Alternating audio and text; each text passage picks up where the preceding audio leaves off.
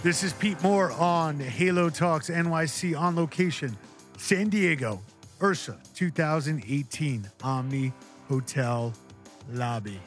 I'm here with Chuck Runyon, CEO and founder of Anytime Fitness, one of the largest franchisors of health clubs. Chuck and I met over 10 years ago, and he was moving from corporate office number 1 to corporate office number 2, now onto campus number 3. That's correct.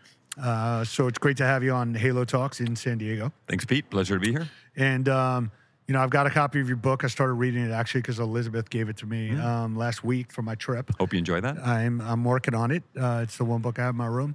And, I would like to take this segment and really focus on what it takes to build a business that lasts, what things you can't really scoot over, things that take time.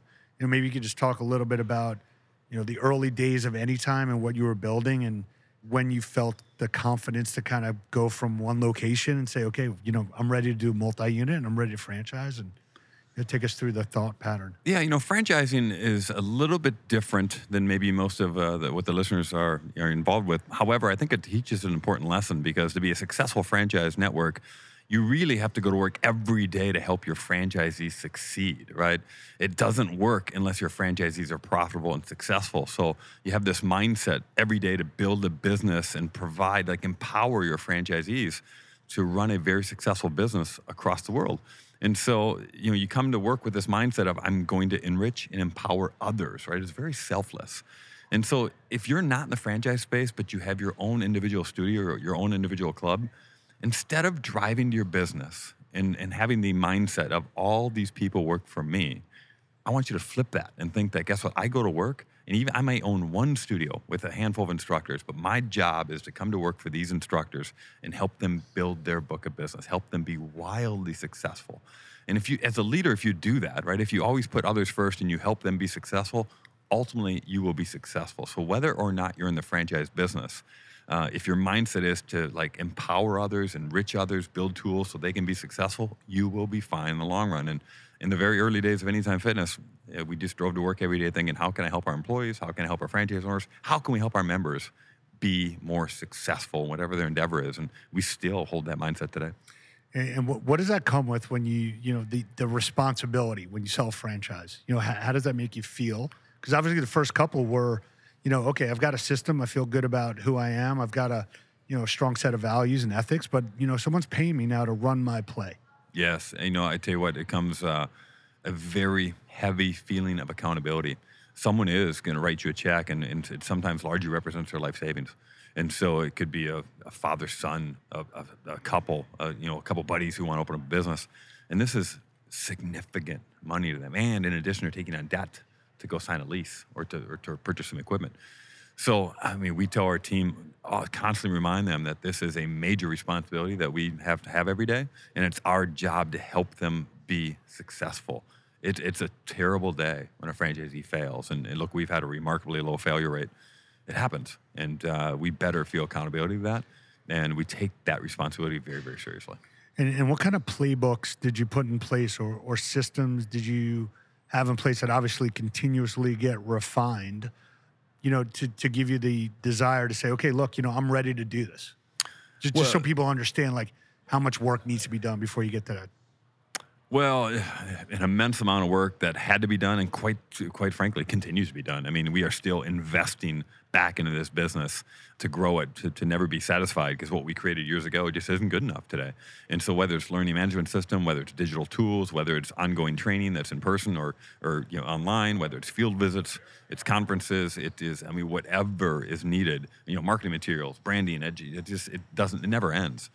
And so, when you're a startup, you can't do everything. And so you have to prioritize what the most important initiatives are. And obviously you can do that with stakeholder feedback. You can do that, of course, trying to be strategic about what's going to provide the best ROI. But look, we've always found that being a successful franchisee is really depending on listening to our consumers, listening to our franchisees.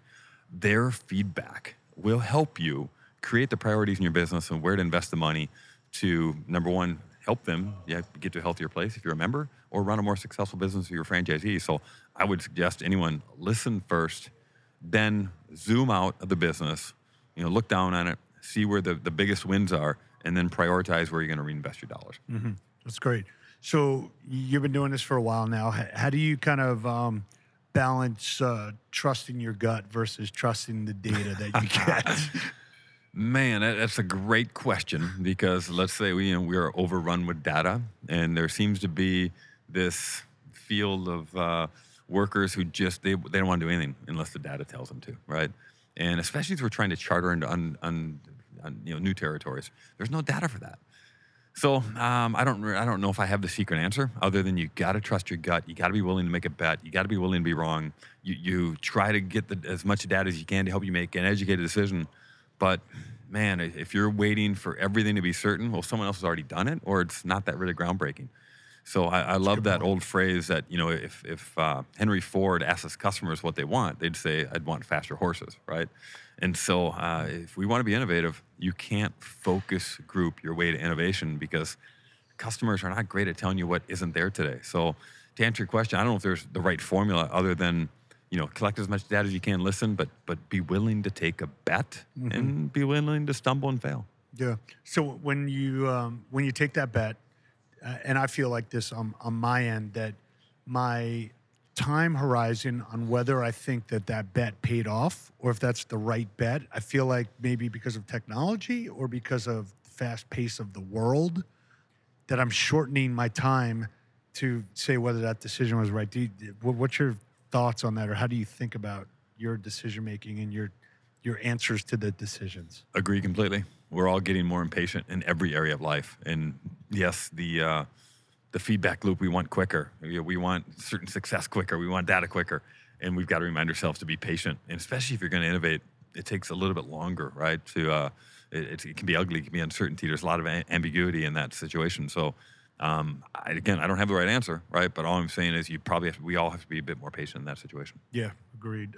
So, several years ago, you decided to take in private equity capital, Yes. which there's more quote unquote private equity capital out there looking Yes. for deals, Yes. and a lot of people look at it as a financial transaction, Mhm. and this is really probably the most personal and maybe the biggest decision you're ever going to make in your career Yes. is who to take capital from, Yes. what the structure is. So, without going into too much detail because every deal stands on its own, but what'd you think about? Why'd you do it?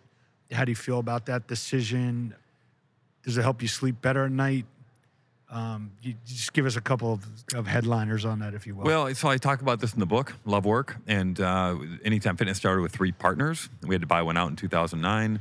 Went on a very long, 6-9 month dog and pony show, interviewing various private equity firms. This was my first experience with it. And quite honestly, with all due respect to private equity firms, or 9 out of 10 of them, I just couldn't envision partnering with. And so we creatively found a way to buy out our partner back in 2009. And then, come 2012, 2013, we're far more educated now on how it works, right? And so we were very selective in who we would even consider. And as much as they vetted our business, we were vetting them, right? And we didn't want just money. We wanted value-added smart money. We wanted them to help the business grow and make it better. So we were incredibly choosy in who we'd even consider. We wrote a manifesto articulating our values, what we believed in, what we stood for, what we would not stand for.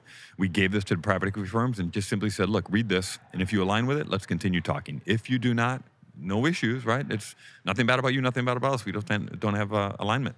And so we ended up choosing Roar Capital, arguably the best firm and private equity firm in franchising. And they have been a terrific partner and have provided more than just money. They've been value added. As an entrepreneur, we took some chips off the table.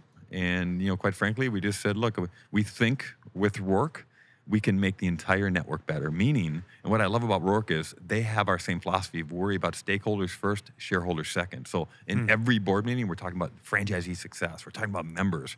We don't talk about how much money we're making because we know that if the network performs, we're going to be fine at the end of the day. Right. So to me, it starts with your values. What do you stand for? And then can you align culturally with the values of your private equity firm? And then it comes down to, of course, valuation and all the fine print that happens in the agreements. But if you can't envision yourself partnering with this firm and having some shared values, don't do it. And look, We also didn't need the money, so we had a little bit of leverage there, but it ended up being a good decision for us. That's great advice. And as companies grow, sometimes their executives decide, I don't need to go to this trade show anymore, or I'm going to send some of my junior guys. I see you all the time at these shows and at other events. So maybe just from a standpoint of founders of companies, CEOs, people who are new to the industry, just maybe give a tidbit about like the value of you personally being here and what that means to your organization and to the industry. Well, look, it's more important than ever before that I get out of my office, right? I mean, it's I need to put myself in a mental safari where I'm constantly learning from this industry and outside the industry. I try to go to trade shows that have nothing to do with fitness because I love to learn from what other brands are doing. So I try to just be a lifelong student. I try to operate with some intellectual humility. I mean, I'm just curious. I want to ask why. I feel like I can learn from anybody or any organization. And so it's just critically important that I continue to put myself in situations to sometimes learn with intention and sometimes just learn by accident. You sometimes can't predict it, right? When the epiphany hits or when you see something or you interact with a brand that is very intriguing that you're like, wow, I think we can do some of that, right? So it's learning, quite frankly, should be everyone's top of their priority. I don't care who you are. That's great. Well, I appreciate having you on the show. Words of wisdom, pieces of advice. Build a business of value, and at some point, people are going to understand what you built. And I think that there are great lessons here. So I appreciate reconnecting with you and wish you continued success.